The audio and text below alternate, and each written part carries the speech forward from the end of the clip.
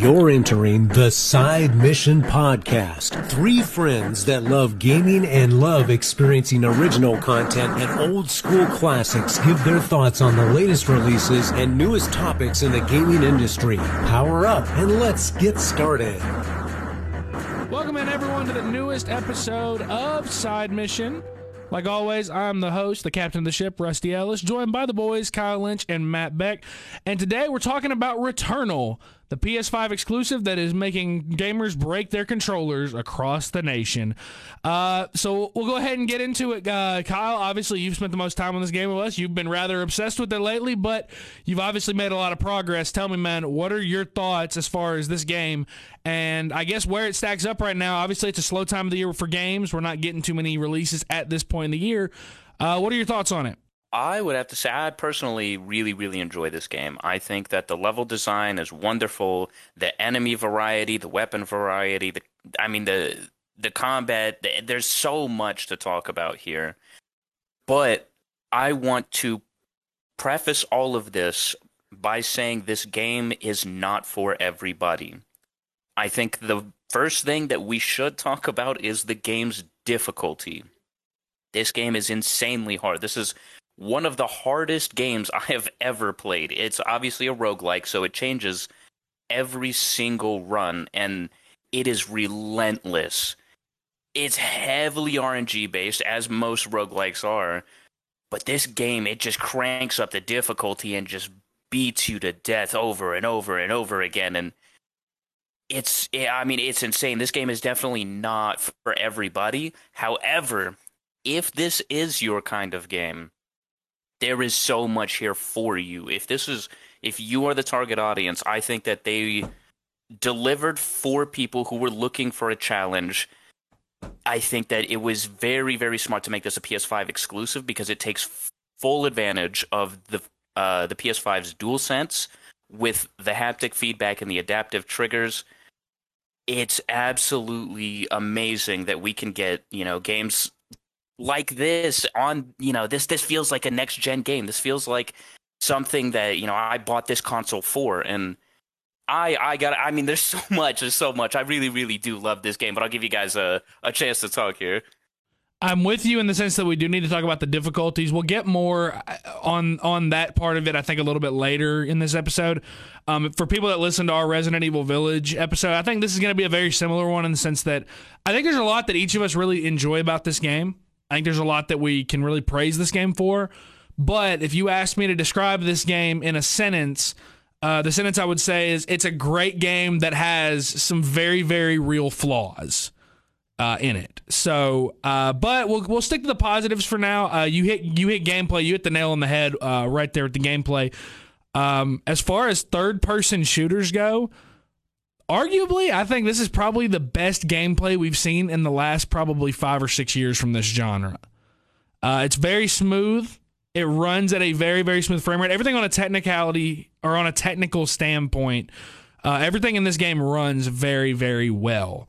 We've only had a handful of issues, which again we'll get to later, but I'm with you that also I love the fact that the environment changes and that it does feel diverse. When you're in the same area for as long as you can be stuck in some of these areas, it would be very easy for a game to get stale. It would be very easy for a game to get kind of boring and repetitive.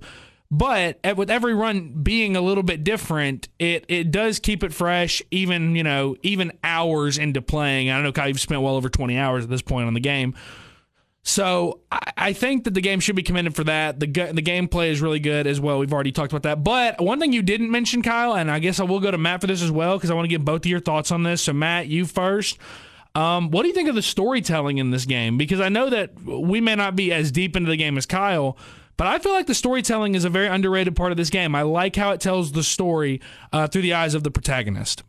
Yeah, I do love how the story is told. Beginning in the game, it starts off with just these, several types of flashbacks, some interesting scenes there, like such as just an astronaut standing off in the background and it leading all up to the main character ship crashing on what's basically the first stage. But also the storytelling as in finding basically these dialogue messages left behind I don't know too much about the story, so correct me if I'm wrong here, but it's basically versions of her that have already died, and then these are her thoughts, and you find these, and it just kind of goes along with the story, as well as this type of area where you find this house, and without going into too much detail, there's a lot of reveals in there as well. And the game's not very it's not like in your face with the story. It just kind of comes and goes, and you just want to keep getting further and further to find out more about it, because there's just such a big mystery in the storytelling with this game. And I didn't get to play a lot of it, but from what I got to watching Kyle play, since he was able to stream a screen from the PlayStation 5, I was very into it and wanted to see it to the very end. And hearing about how there are supposedly 3 different endings here, there's just a lot of replayability in order to get the full gist of the story. And I'm currently been watching Kyle trying to find all these sun face fragments that are needed to unlock the secret ending for the 3rd ending, because the 2nd ending kind of let things kind of like you kind of get a much better idea of what's going on, but there's still so much more to it. And I really want to see that 3rd ending. Like, I know I could easily go on, YouTube and watch it, but I personally want to see it at the same time as Kyle, because how much time he's put into this game. And it's just kind of that kind of experience that I want to see it to the end with him. Yeah, this game is not short at all. But the story, I feel like the pacing is done very well.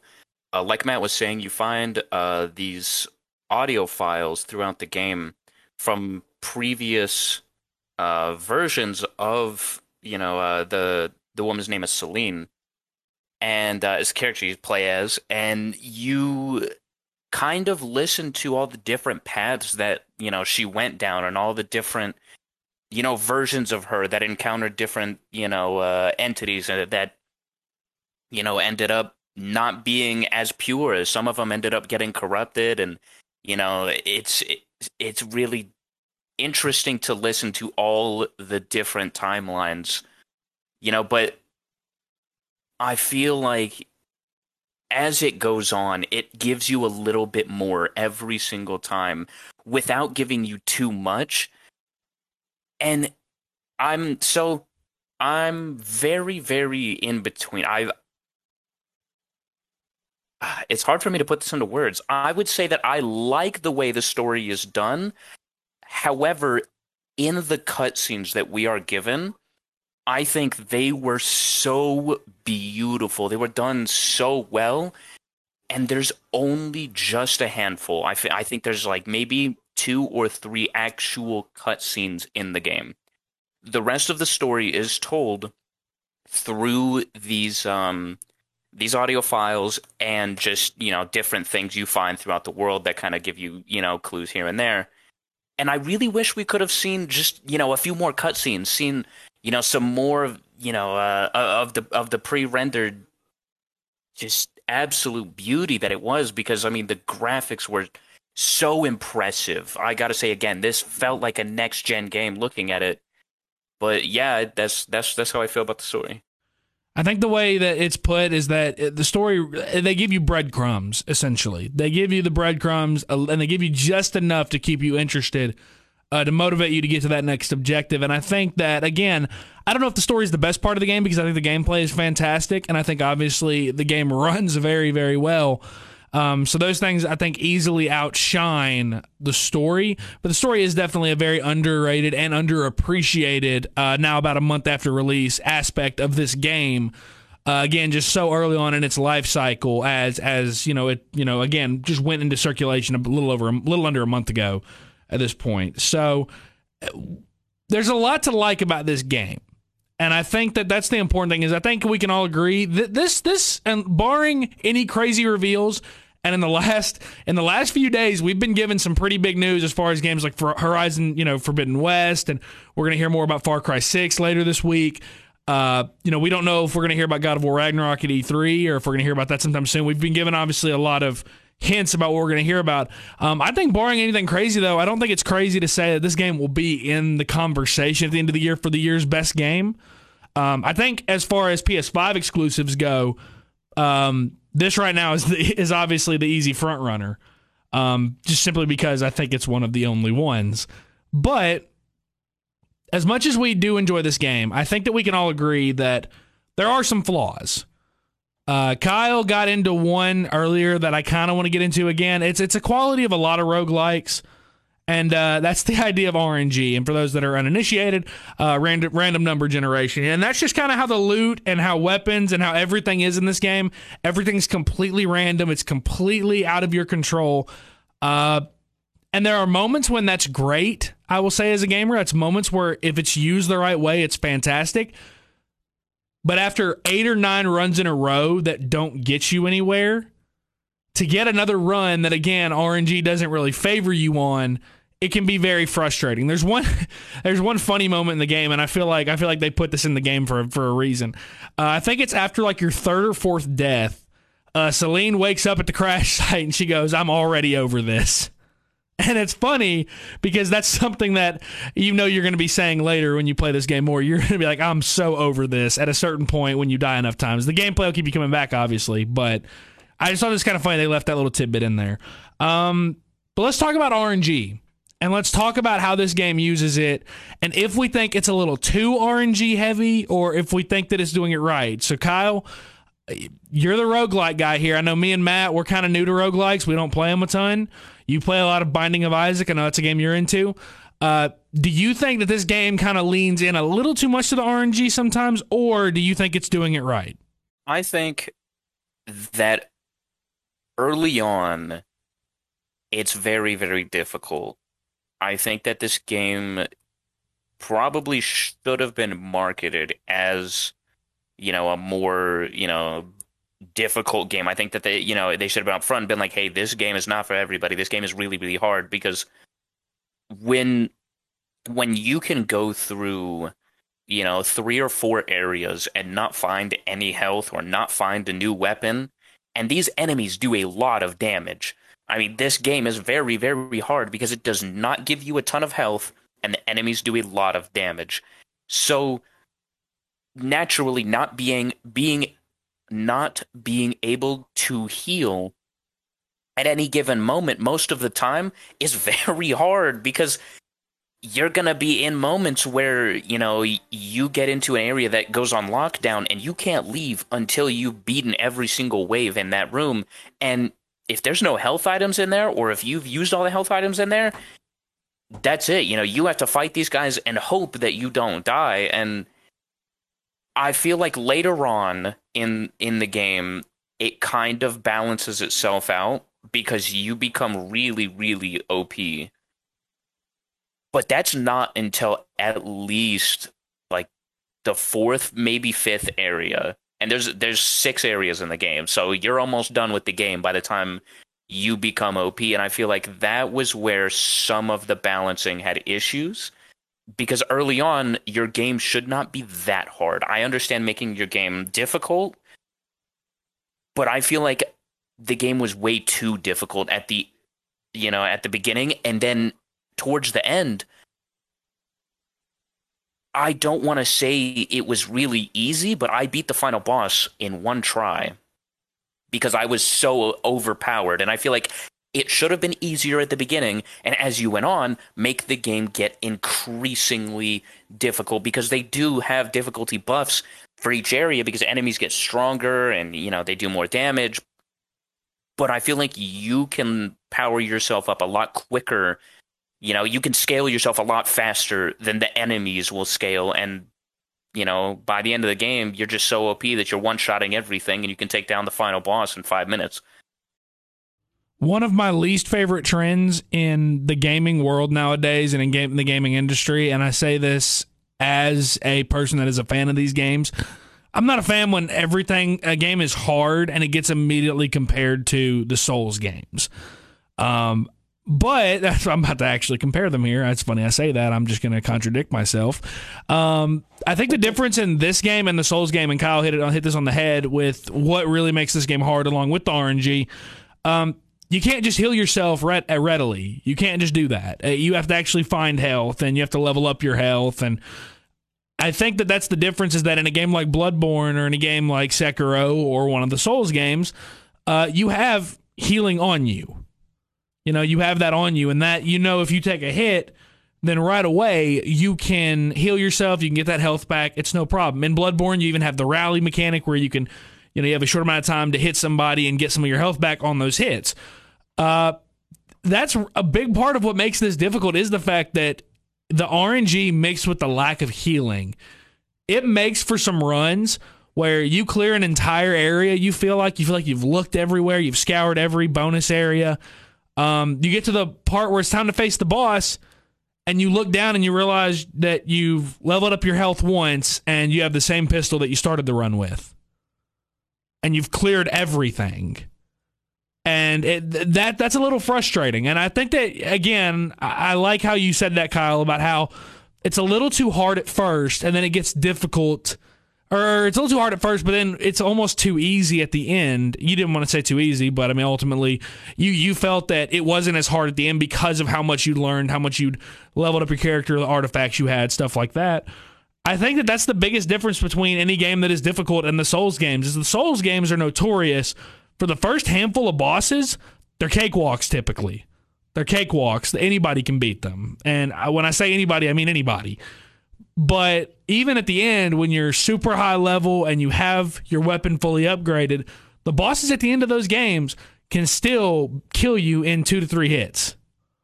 So that's the difference in Souls games, is that there's not really a point where it becomes too easy unless you're just over leveled and you're on like playthrough number 7. So, Matt, I kind of want to go to you for this next part because this, I think, is the biggest negative surrounding the game. As well as it runs when the game works, we cannot argue that it doesn't have we can't argue the fact that it has a crashing issue, because it does. You've been on with me when I've had those issues. In fact, it's crashed on me 5 times, and it crashed on me in one night when we were on last Friday. It crashed on me twice in the middle of runs, and they were in the middle of 2 really good runs that I was having. So how much of the negative attention this game does get, how much of it is that, Matt? From what I have seen online, that is definitely from the biggest complaint where the game crashes. I know that the developers actually had a patch several weeks ago that were supposedly supposed to fix these crashes, but then it also introduced an assortment of new bugs. And in a game like this, your game cannot crash because this game doesn't have save points, doesn't have checkpoints. If you want to take a break, then you actually have to put your PlayStation 5 into rest mode. And I understand this is a road game. This is the kind of game where, the developers, they're expecting you to beat, they're expecting you to have a full run, which is why the game doesn't go for too long, as I think, because I've seen kind of the length of the game. And it does fit the genre very perfectly, but it still goes to show that this is a very frustrating situation. We're on the PlayStation 5 now. Game development, I can't make a comment on it. I'm not a game developer myself, but I feel like if you're going to create a game like this, you have got to, in the testing phases, you've got to certify that this game is not going to have bugs that are going to cause this type of issue, because it's going to be a major setback. It's going to put a lot of negative opinions impact onto your game. And a game like this, I don't feel like deserves a lot of negativity, except minus that. Even on talking about the difficulty, talking about the RNG, it kind of balances out, midway point, as Kyle mentioned. But it just falls back to, if your game crashes, you're going to have a lot of, angry customers. And then the future of the developer is, you're going to be side-eyed, because I don't know much about the different types of games they have made. I've only ever played one back on the PlayStation 4 when it first launched. It was a really fun game, and I love to see these new ideas mixed in with these genres, and instead of repeating the same type of games that we see every year. So I want to see this developer flourish. I want to see great sales for the series, maybe even a sequel in the future.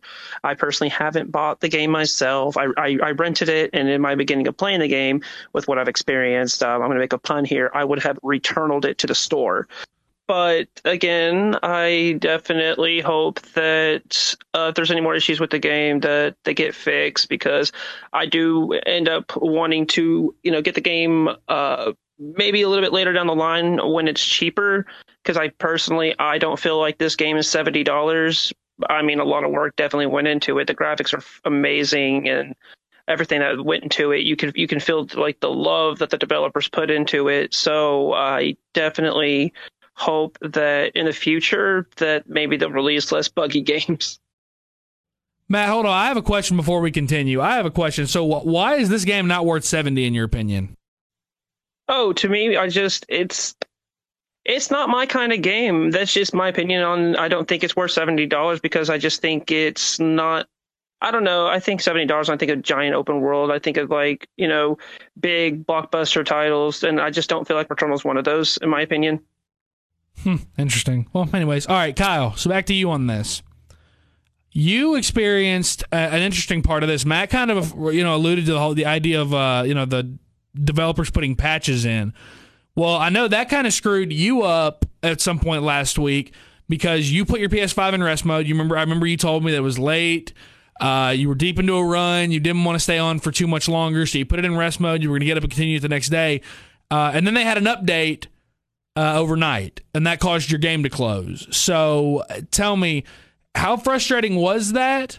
But how much have you also kind of balanced that frustration with, well, I'm still loving this game, still enjoying this game? How has all that worked out for you? I have to say that is one of my biggest complaints about this is the crashing, the fact that you can't save. Like, I sort of understand what they were going for because there are ways to bring yourself back in the game if you die. So that's why there's not checkpoints, and I mean it's understandable why they did it. However, I don't feel like it worked. I don't feel like it settled in as well as just allowing us save points would have, because you run into these issues like I did where I was in the middle of a really, really good run. I had a really, really OP run going, and the next day I wake up and I turn on my PlayStation and it says my game updated, and then I had to start all over again. It's extremely frustrating in a game like this where it's very, very difficult when you get reset for something that's not even your fault. Because if I die and I got to go back to the beginning, that's on me.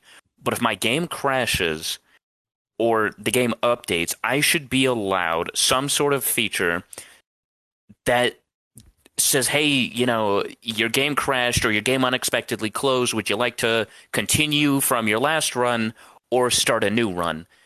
Because I feel like most roguelike games have a feature like that in there if they don't have a way to save.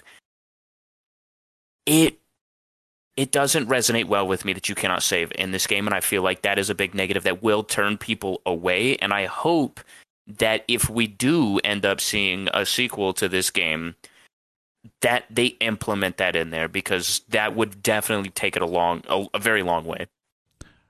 I will end it by saying this, because I agree with everything you just said, that a feature like that needs to be implemented, where if your game crashes unexpectedly and it's something that's not your fault, you weren't dying, especially, I'd say this, because I think that there's something you can compare here. Look at Last of Us Part 2's permadeath mode. There's a note in it that says if you close the game or quit the game in what is considered to be a high danger point of the game, then it'll be counted as a death. I feel like, especially in most moments where my game has crashed, I think in all but one of them, I wasn't in combat. So I wasn't really at risk of dying. So I feel like there needs to be some kind of fail-safe that's implemented to where you're able to pick it right up there. I get it. It's supposed to be hard, but there's no reason for...